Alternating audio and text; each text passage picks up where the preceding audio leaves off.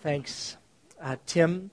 One of the wonderful encouragements that we've heard over the last few weeks is many of you have been praying for them, knowing that in the place in which they work, that it's a very lonely place. But we have heard in the last couple of weeks that there are a few other individuals heading there, 2 doctors and a nurse. Will be joining them in the city in which they work. And so that's wonderful and exciting answer to prayer that God has brought in the last number of weeks. Well, good morning, everyone. My name is Brad, and I'm part of the teaching and leadership team here at Jericho Ridge. And I want to invite you to grab your Bible and pull it out, either the one you brought or the one that's on your phone, or you can head back and talk to Michelle and Terry at the Welcome Center, and they'll get you a copy for you to borrow. And if you don't have one of your own, then please take that home. That's our gift to you. We'd love for you to have a copy of it. And as you pick up your Bible, one of the questions that sometimes comes up as I talk to people about engaging with the Scriptures is, how should I read the Bible? And if you've never picked up a Bible before, what would be maybe your instinctive response in terms of a reading strategy for the Bible? Well, if you live in North America or a Western-oriented culture, you would probably do what you do with most books. You'd pick it up, and you'd open it up on the left-hand side, and then you'd begin to flip and kind of start at the top of the left-hand page, and then move down, and then you'd flip to the next page, and so on and so forth, because that's just how we're accustomed to reading books in Western culture. Now, if and when you do this, let me paint a little bit of a picture for you as to what you would find there. First of all, you might not actually realize how thick of a book and how much content the Bible actually has, because for some reason, in Western culture, we print it on fancy, very thin paper. If you print it on thicker paper, it's actually quite a big book, and so it's a bit of an undertaking to get through it, first of all. And then you'd come across an introduction, which usually is pretty boring stuff because it talks about Greek, Hebrew, and Aramaic and all of the original languages that the text was written in, and then why they made some decisions about certain translations and all of those types of things. And then you get through the table of contents, and then you usually have a bit of a title page, and it usually says something like the Old Testament. And so then you kind of know, okay, I guess we're beginning something here. And then you're on to the first book in the Old Testament, the book of beginnings, Genesis, which we studied in January and February in our Sunday morning teaching series. And you guys will be finishing that off while I'm on sabbatical this summer with some teaching from some special guests and from Pastor Keith. So when you get into the book of Genesis, one of the great things you'll find is that Genesis has some very exciting stuff in it. Some fantastic narratives. We've got snakes right away at the beginning. We've got all kinds of deception happening. We've got sibling rivalry going on. We've got murder early on. We've got lots of very interesting stuff. We've got travel to exotic locales happening. We've got stories of people that start out in prison and then they end up as like second in command of the whole known world. And it's all very exciting stuff in Genesis. So you're doing pretty well if you're reading from the left and going to the right and you're in Genesis. Then you come to the next book in the Old Testament, and that's the book of Exodus. Exodus continues with some very exciting stories. There's a power struggle between oppressed people, and we find out they've been enslaved for about 400 years, and then God sends a rescuer, a deliverer to come. So there's dramatic showdowns. There's a bush that catches on fire and doesn't burn up. There's rivers turning to blood. There's 10 plagues that strike the land of Egypt. There's all kinds of very interesting stuff. Then after that, the narrative slows down for a little bit. There's rules of life that get discussed. There's things like the 10 Commandments.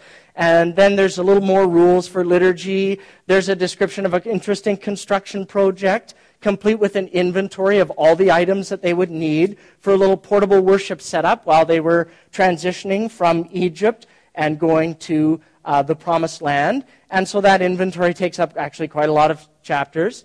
And so we're beginning to see that the Bible has various types of genre in it, not just narrative. So then you keep reading from the left to the right, you get into the third book, which is called the book of Leviticus, which is quite literally a book of laws, or a book of the law. And so here we get into procedures for pretty much anything you think about. There's all kinds of different types of offerings that are to be offered. There's instructions on the ordination, hiring, and firing of priests. There's descriptions of what makes you ceremoniously clean or unclean. We hear about things like medical conditions and skin diseases and bodily discharges, what to eat and not eat. Apparently pork is out. A lot of these rules have to do with something we're given to understand called holiness, living in a way that pleases God. And some of them are very, very specific. Like, for example, God says in Leviticus that you shouldn't wear anything that is made of more than one type of material. So a polycotton blend is out. So check the tags on your clothes and just see what's going on there. We learn about religious festivals. We learn about a yearly calendar that the people of Israel to observe. We learn about setup and takedown instructions for worship space. It's perhaps not quite as sexy as Genesis and Exodus. And so sometimes we skip over those types of parts because it slows our reading down a little bit if you're going from left to right. So then you come to the book of Numbers. And Numbers reads like a manual for the Ministry of Vital Statistics. And some of you love that level of detail, and that's good for you. Numbers is all about who is supposed to do what when. And so there's vows, there's forms to be filled out, there's styles of ancient worship. Then we get into some cool stories about people rebelling and God doing things like striking them dead. So the narrative picks up again at that point in time. And then we get into some wars, and then there's also a lot of census data towards the end. So then we get into the book of Deuteronomy. Now, if you can say or spell Deuteronomy by this time, then you're doing well. The law is repeated. There's a lot of speeches about who's supposed to do what and not do what. So you get my point about the first sections of the Bible. If you just pick it up and you start reading from left to right, very early on, we get to the place of the fact that we come to realize there's a lot of something called law in the Bible. A lot of early real estate in the Bible is given to this thing called law. And so we have to wrestle with the implications of that, and we have to ask the question, then what do you and I do with those elements of the text when we read it today? And as I see it, we kind of have three basic options that we can do as we approach the first kind of 5 books of the Old Testament, particularly the law-oriented sections of them. Option 1 is we can follow them literally, and so if it says it, we should do it. If it says don't do it, we shouldn't do it. Option 2 is we could maybe go through and pick or choose which ones we like, or which ones we felt might suit us in a given situation, and then others we could discard for a particular set of reasons. Or number 3, we could just ignore or minimize this section of the Bible altogether, which quite a few people do. Well, a few years ago, a journalist from New York by the name of A.J. Jacobs, himself the product of a secular Jewish home, decided he was going to take on a project, and he was going to take 1 full year of his life, and he was going to try as hard as he could to live out every single rule that he found in the Bible. And so if there was a law, he was going to try and follow it. Everything from not trimming his beard in a certain way to the specific food choices to the admonition of stoning adulterers. He was going to take 365 days and actually figure out if he could live out the law section of the Bible. And so he writes about it actually quite intriguingly in his book entitled The Year of Living Biblically, One Man's Humble Quest to Follow the Bible as Literally as Possible. Well, you can imagine some of the challenges that he comes in contact with as he wrestles with, what do I do with these sections of the Bible called law? And Jacob certainly is not the first person to wrestle with the implications of this. We're going to look this morning in our series on the book of Romans at the second half of chapter 2. And we're going to ask the questions of, what should you and I do with God's law? What are the implications for us? What are the aspects that we need to rightfully consider? What do we need to know, and what do we need to do? And so let's pray as we look into God's Word this morning in Romans chapter 2. God, we say thanks for your Word. We say that it's truth and that it is, your Scripture says it's profitable for us, for encouragement, for correction, for teaching, for instruction in righteousness. And so we believe that. And there's also parts which we want to wrestle with that and ask questions of, what are the implications of your Word to us here in our lives today? And so, God, we want to come with open hearts and open minds, ready to hear you and receive from you this morning. In your name we pray. Amen. Well, you might recall that in the weeks leading up to Easter, we're in a teaching series going through some of the big picture items in the book of Romans under the series title, But Now, the Greatest Words Ever Spoken. And that phrase, but now, talks about a movement or transformation in our lives. As in, I once was unemployed, but now I have a job. Or in the first half of the book of Romans, we explored a little bit in chapter 2 weeks ago. We came to understand that there was a time when you and I were far from God. But because of our actions, we were subject to God's wrath and His judgment.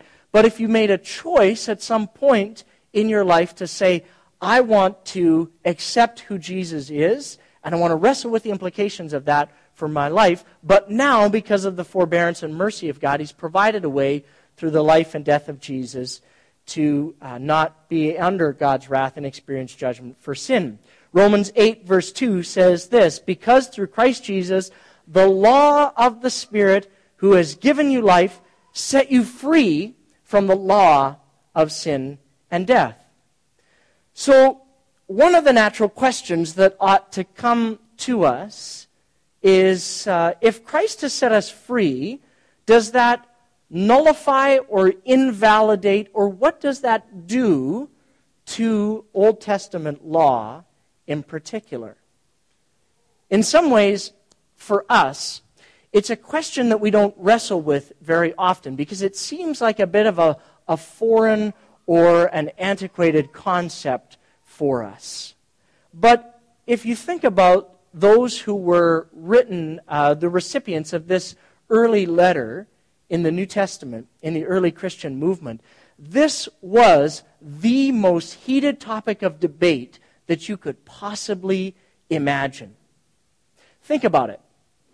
If you are a Jewish Christian, you have been accustomed to living under the law for millennia, and maybe even for a good portion of your own life. And then, now you have these non-Jews or Gentiles, and they're coming to faith in Jesus, and they're saying things like, well, Jesus died, I have faith in Him, to heck with all of your silly rules. They don't apply to me anyway. And you can imagine the theological and the interpersonal and the intercultural issues, that conflict that this created in the life of the early Christian movement. And so this discussion as to what to do about laws in the Old Testament, particularly those in the first 5 books of the Old Testament, which were Torah or law, was one of the most potent and charged discussions of the first several centuries, in fact, of the Christian movement. And so the driving question behind the question of law is the one that is brought up in Romans chapter 2, and that is the question that all of us have to wrestle with. How could I ever get to a place in my life that I may know whether I am right with God? How do I know if I'm right with God? What would get me into heaven? And so in the book of Romans, one of the leaders and key thinkers in the early church lays out a complex but compact set of arguments to try and answer these types of questions. And in the book of Romans, the law is mentioned 50 times. So it's one of the capstone themes of the book of Romans that he comes back to again and again and again and tries to come at it from different angles to try and help both his initial readers and us understand the implications of that question. How could you know that you are right with God? Should you go about it in a more Jewish way, which had been historically the way that it was done, of, all right, these are the rules in which I want to keep to then make sure that I'm right with God? Or should we go about it in a different way, which the Gentiles or the new people to the Christian movement were advocating? And so that question is not a dusty or antiquated history lesson. Every one of us needs to wrestle with the question in our lives, am I right with God?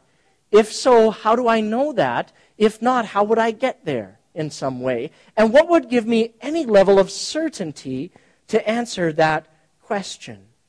Is it contingent on following a set of rules? If so, what rules and for how long? If not, what's it contingent on?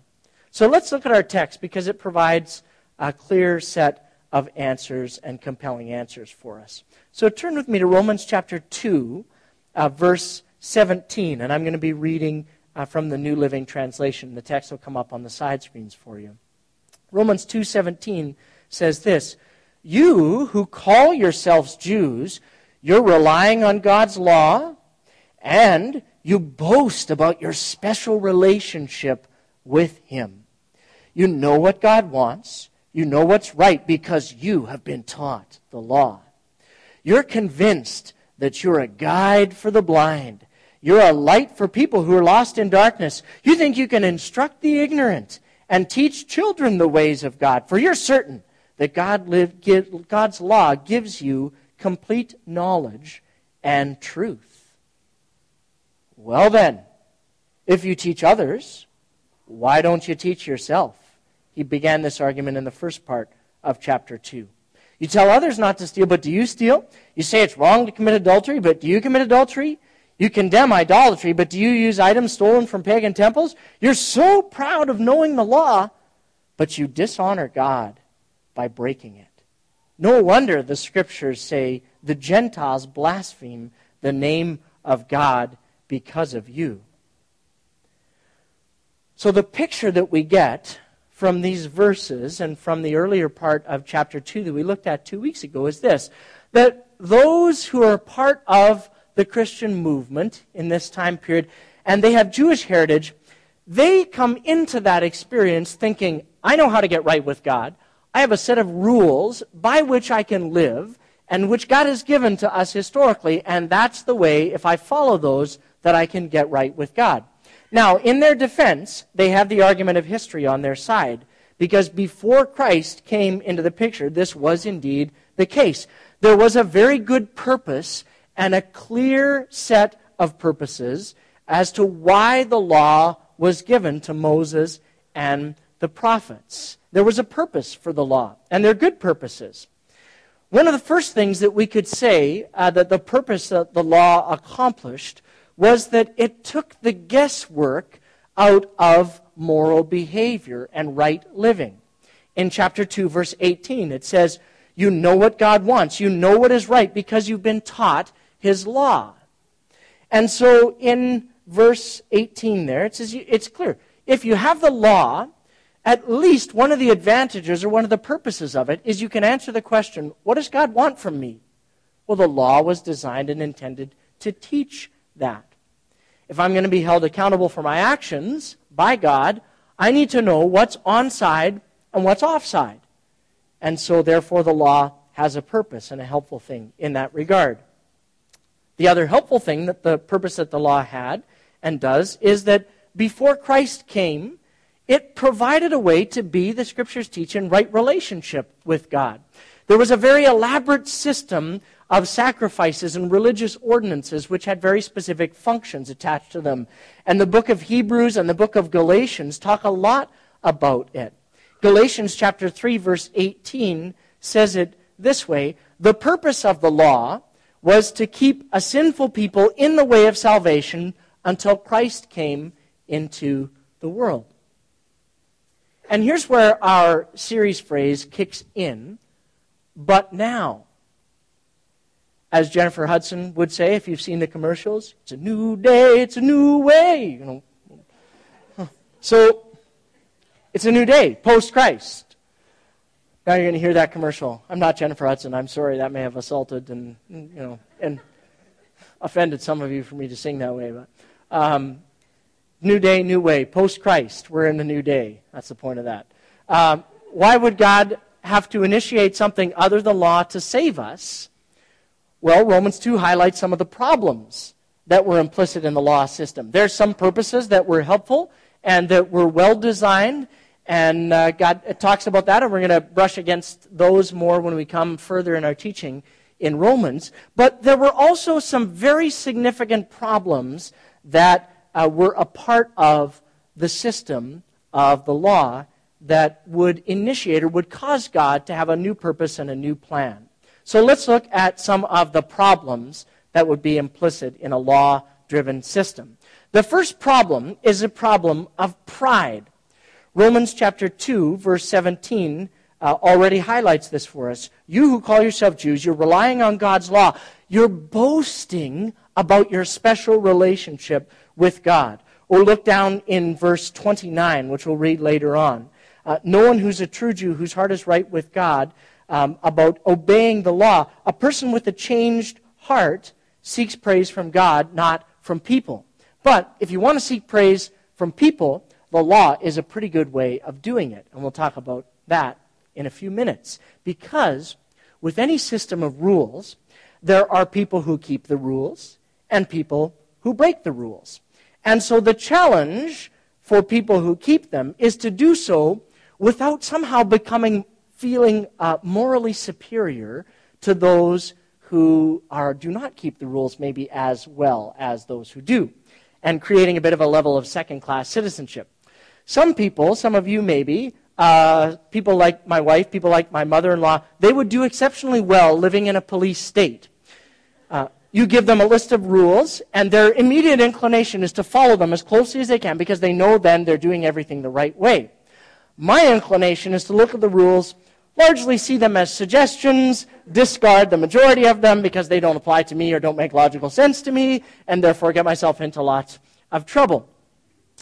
But then what happens in any law-based system is obviously then you can look down on those who don't follow the rules. And so the existence of the law has a dynamic problem built into it right from the very beginning, and that is the path and the problem of pride.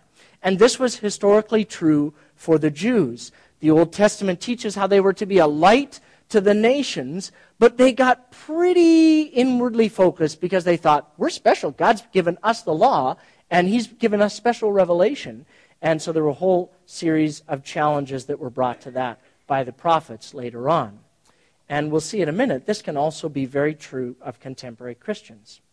So the second problem of the law, beyond pride, is the fact that it provides knowledge not only of what is good, but it also provides knowledge of what is evil. If you looked in your Momentum journaling reading on Friday and on Saturday, we were reading through Romans chapter 7. And it talks about this. It says, if I live with no understanding of the law, like a rule like do not covet, then that's one thing. And Romans chapter 2, 12 to 16 talks a little bit about how would God hold someone accountable that doesn't have the law accessible to them, which is a good question for discussion in your life group. But as soon as there's a law introduced that says do not covet, what do I immediately want to do? Immediately, or maybe over time, I want to covet. Now I know that it's offside in some way. It's like that old thought experiment where someone says to you, all right, for the next 60 seconds, I want you not to think about a pink elephant. All right? Ready? Get your stopwatch out. 60 seconds, do not think about a pink. It's too late. You're already thinking about a pink. I told you not to think about a pink elephant. And you've already broken the not thinking about a pink elephant rule. Because you know about its existence. And the law has, Romans 7 says, almost like a suggestive function because it provides us of knowledge of evil as well as good. And so over time, what not to do can begin to look very attractive to it. And so the existence of the law provides a standard, which when I become aware of it is helpful because I know what God wants me to do, but it's also unhelpful because what not to do is now clearly on the table, and it becomes a source of temptation and becomes attractive. Which leads to the next challenge and problem that our text brings up. And that is people that know the law but don't live it out. This would be, in our way of speaking and thinking, we would use the term hypocrisy to describe this. And this is not simply a law problem, it's a challenge of human nature, which we studied in Genesis. The law becomes the standard by which I will be measured, not only before God, but also before the world. Because in Romans chapter 2, verse 24, it says, "No wonder the scriptures say, the Gentiles blaspheme the name of God because of you," speaking of the Jews, "because you know what the law is, but you're not keeping it." And so they know what God's law is too, and they can point at you and say, "You know what, friend, you're just not measuring up." And so the problem with the law, really at its heart, is that it's impossible to keep it all. And James chapter 2, verse 10 says, if you can keep the whole law, but you are guilty in one single infraction, you're guilty of it all. You've moved from the category of law keeper to law breaker, and therefore, that's what Romans 2 begins to describe for us in the early part of the chapter about if I'm a law breaker, then God who is just must punish lawbreakers. And so what does that look like, and where does it leave me? And so the basic message is, if it's up to the law to save you and me, we don't have a hope. Because the law has a tendency to make us into something. Because we can't keep it all throughout the whole course of our lives, we tend to develop a bit of a hierarchy where we say, well, do you know, I may not be able to keep all of the law, but I bet you I could keep more of it than so-and-so. And I bet you I could keep some of the bigger pieces of the law than so-and-so. And so law immediately causes us to compare and contrast our moral behaviors with others in hopes of winning at the game of religiosity. So if you want to win at that game, let me help you by laying out some of the wonderful ground rules of how to become a good legalist. There are 7 easy steps if you would like to become a good legalist. I found these online, a simple 7-step program to being the most moralistic, legalistic person that you can possibly be. Step 1, it's obvious, but it should be stated, make lots of rules. The more legalistic you'd like to be, the more rules you should probably have. Step 2, push yourself very hard to try and keep all of the rules that you have made. Step number 3, as soon as you fail to keep some of the rules that you have made, immediately castigate yourself, because then guilt becomes a part of your system. And this can be helpful not only for reminding you of when you're not being a good legalist, but it's a wonderful tool to use as a weapon against other people. So you shouldn't normally just, if you want to be a good legalist, just be upset on yourself when you don't keep the rules. The 4th thing you should do is you should be proud of yourself when you do keep the rules. You need a little bit of positive affirmation in your life after all. And then, step 5, and this is where legalism becomes really, really fun, appoint yourself as a judge over other people. Because then, number 6, you should then feel a sense of entitlement to get angry with other people who break your rules, or also get angry with other people who have different rules than you. And then, number 7, you can beat all of the losers at your game because you will have become a wonderful legalist in your own right. Now you can see, when we put it in black and white like this, why the law was insufficient to make me right with God, and why God designed and implemented a new and living way. Because the law deals with externals. In verse 25 of Romans 2, Paul lists another external, an external sign for the ancient Jews, which they were also very proud of, and that is physical circumcision. He says, in essence, you think that you're so great and so right with God because you're willing to follow a list of rules right down to physical circumcision and physical customs. And you're right, you want to get this list of rules right. Where and with whom you may eat, what you do and don't do on the Sabbath, precisely how much money you should give away. All of these external rules. And Paul says, you know what? You could keep them all, if that was even possible, which it isn't, and you would still miss the point. Just like A.J. Jacobs did in his book. It's not about obeying every little jot and tittle of the law. The Pharisees of Jesus' day thought this, and they began to elevate the law to the place where it actually was above God himself. They were so concerned that they wouldn't break one of God's rules that they made their own set of rules to keep them from even getting close to breaking one of God's rules. And they became legalists. In our terminology today, we might be a little more kind, and we might call someone like this a fundamentalist. Or maybe if we were on an honest day, we'd call them a legalist. And many of you have seen or been exposed to this kind of religiosity and the danger that happens when people, sometimes entire religious subcultures, go down that pathway. And it isn't pretty. So, by now, you might be saying to yourself, well, hooray! That sounds like great news. We can get rid of all of this law stuff. I'm under God's new system called grace, and I can just do whatever I want. Well, let me rein you in for just a few minutes, because Paul's going to do that in chapter 6, but we're just going to stick with chapter 2 for this morning. We'll get there in our series. But now, let me try and give you a little bit of a summary of his logic that he's got going on in chapter 2 as follows. So, the summary of his argument might be stated as this: that those with some history, or those with some knowledge of God's law, actually do start out in an advantaged position. If you have some context for which understanding what God wants of you, some knowledge of God's law, you do start out in an advantaged position, he's arguing.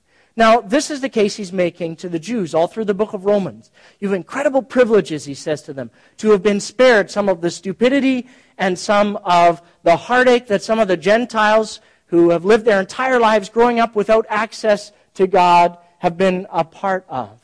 And they didn't have a knowledge of God's moral law. And so you're privileged to have that, he says, as a part of your history. A more contemporary example that we might think of might be someone who grew up in a culture that has some religious overtones to it, or some religious history or underpinnings to it. We might think about somebody who who grew up in a Christian home, or maybe who went to a Christian school. And somebody then, most of us, in fact, grew up in societies that are highly influenced by Judeo-Christian values and religious systems. So God's laws, for example, provide a lot of the framework for our legal system. So sometimes those who grew up in this type of a framework think to themselves and get a little bit discouraged and think to themselves, especially when it comes to an experience like we're going to do on the 17th of April, where people are going to share their stories and your life stories with us. And so for those of you who want to be covenant members here at Jericho, you need to be thinking about that, working on your story, and letting us know that you want to share on the 17th. But sometimes what happens in those contexts is, if you grew up with a lot of advantage in this category, you think to yourself, man, listen to that story of transformation. I mean, that person was a godless heathen. Look at all of the stuff that they had in their lives. I mean, all of their addiction to drugs and alcohol and the horrific family circumstances which they came from. Wow, and then God saved them miraculously and transformed them from the kingdom of darkness to the kingdom of light. I wish I had a salvation testimony like that. I mean, my story is like boring. It's like, I grew up in a Christian home. I came to faith in God in Sunday school when I was 5. I rebelled for 10 minutes when I was 16. And we kind of look at other people and go, man, I wish my testimony was a little sexier. Like, oh, man. But then, talk to some of the people that's their life and their experience. And you'll hear them say things like, man, I wish I had your experience. I wish that I was prevented. I wish I had some knowledge of God when I was growing up, or that I was I was a little bit more sensitized to who Christ was and could have spared myself some of the heartache of some of my previous thoughts and actions and way of living. And they almost have kind of the exact opposite. They say, wow, I would have loved to have had a story that started out with yours, where there was some knowledge of God or grew up in a home like yours. Well, you get the picture. The argument in Romans that he's making here is there is some strategic advantage to knowing God's law. But, and it's a huge but none of that ultimately makes a difference in your life if you don't act on the things that God reveals to us and move from a reliance strictly on law to an understanding of what has transpired and available to you in Christ Jesus, and move from legalism to grace. Let's look at the next part of our text in Romans chapter 2, verses 28 and verse 29. His argument continues. He says, you're not a true Jew just because you were born of Jewish parents or because you've gone through the ceremony of circumcision. No, it's not about external stuff. A true Jew is one whose heart is right with God. And true circumcision is not merely obeying the letter of the law. Rather, it's a change of heart produced by God's Spirit. And a person with a changed heart seeks praise from God or receives praise from God and not from people. It's not enough just to know God's law and to try and follow it. You have to experience a change of heart. Ultimately, his argument in Romans 2 is it's about what's going on in here, not about what's going on externally. It's ultimately not about the guardrails that the law can produce for us or help us with externally. If I want to be right with God, it's about my heart, not about keeping the law to get to that place. And this is one of the key points in the book of Romans, and it's why he goes back over and over and over 50 times against this concept of law. That when Christ came, he set us free from the moral obligation that we had to keep Old Testament laws. But now, and he's going to continue this argument, it doesn't mean that it's a free-for-all. That it just completely releases us from any understanding of what God's law is about. Because now I'm guided, not by a set of external rules, I'm guided by a changed heart. But here's the deeply ironic thing that sometimes we miss in this conversation. And that is that when I'm guided by a changed heart, when I've experienced a changed heart, I actually will end up keeping a lot of the rules found in the Old Testament. I'll end up helping the poor, like our team is doing down in Guatemala this week. I'll end up living a generous life and giving of my resources to those who are in need and to further the work of God in the world. But I'm going to end up reading the Scriptures and immersing myself in them to try and get to know God more. But it's not going to do it because I want to look good in front of other people, and I'm not going to do it because I want to check off a bunch of boxes to try and win brownie points with God. I do it because once my heart has been changed, and once I embrace the saving work of Jesus on the cross, like we experienced together last week at the Stations of the Cross, that's what makes me right with God, not my rule keeping. God has given me a new heart, and part of my new heart is, it says in the book of Hebrews and all through the Old Testament, that God wants to write His laws on my heart. So I know what He wants me to do and know what He wants from me because of that relationship, not because He has a list of rules that He wants to try and help me keep. You might want to think of it this way.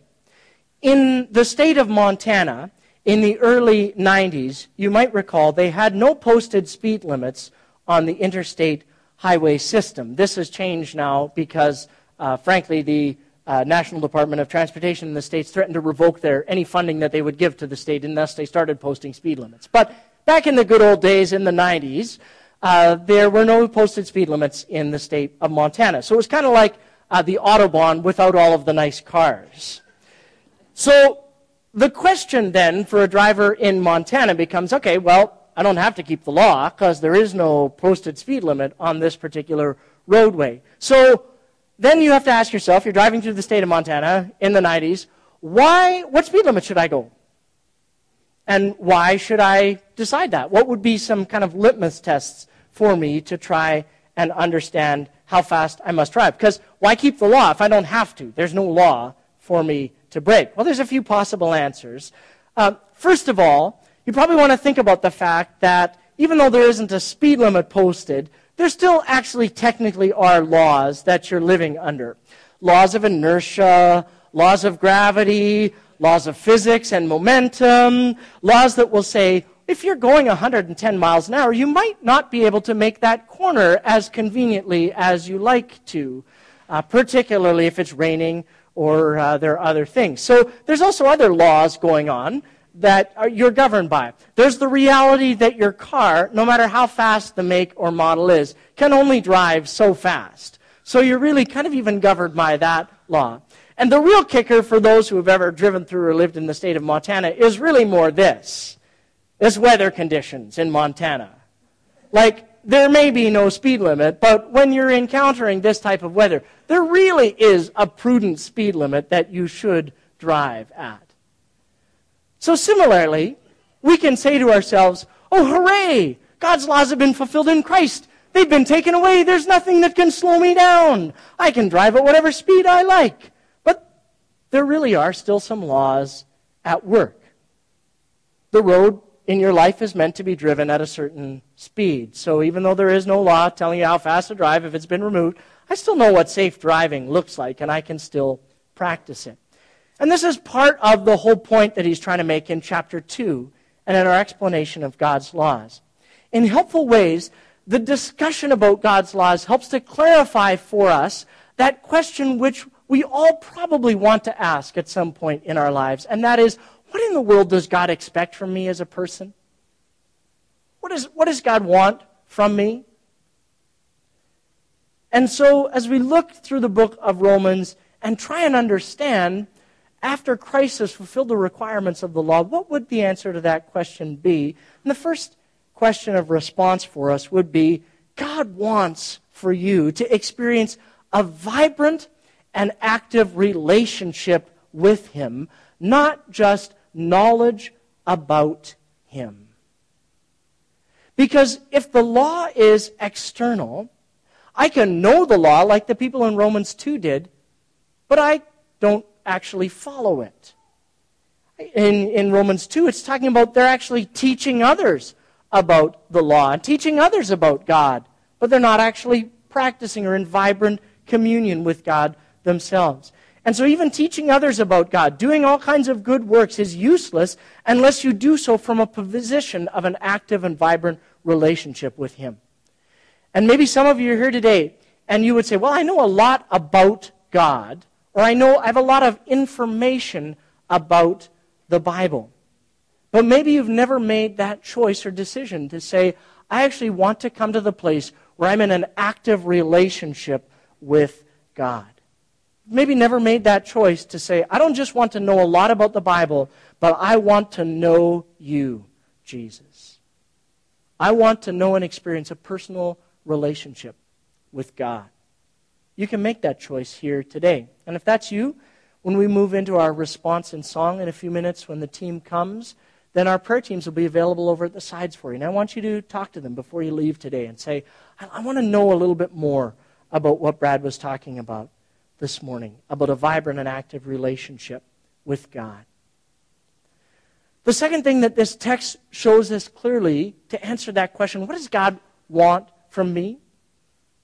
It's that God wants you to have a deeper understanding of His grace without flaunting that or without abusing His grace. Because you see, the Jews became very proud. They'd kept the law.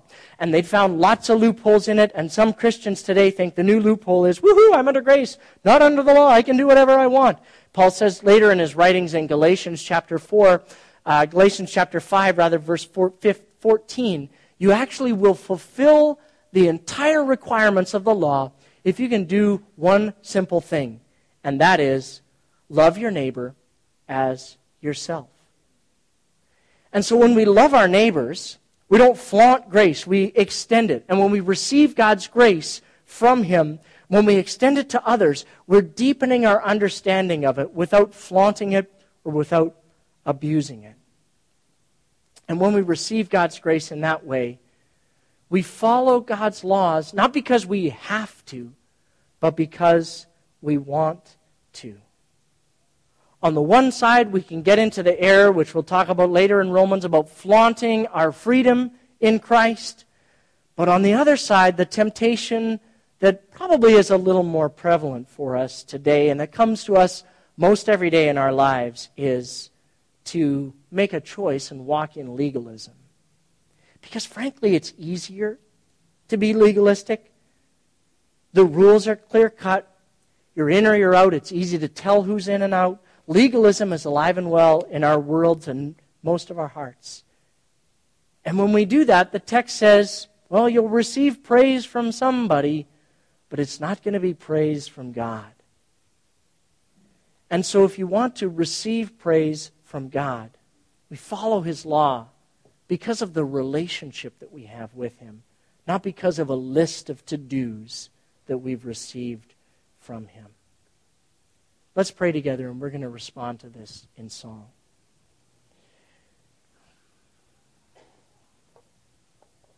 God, we say thank you today for the work of your Spirit and your grace in our lives.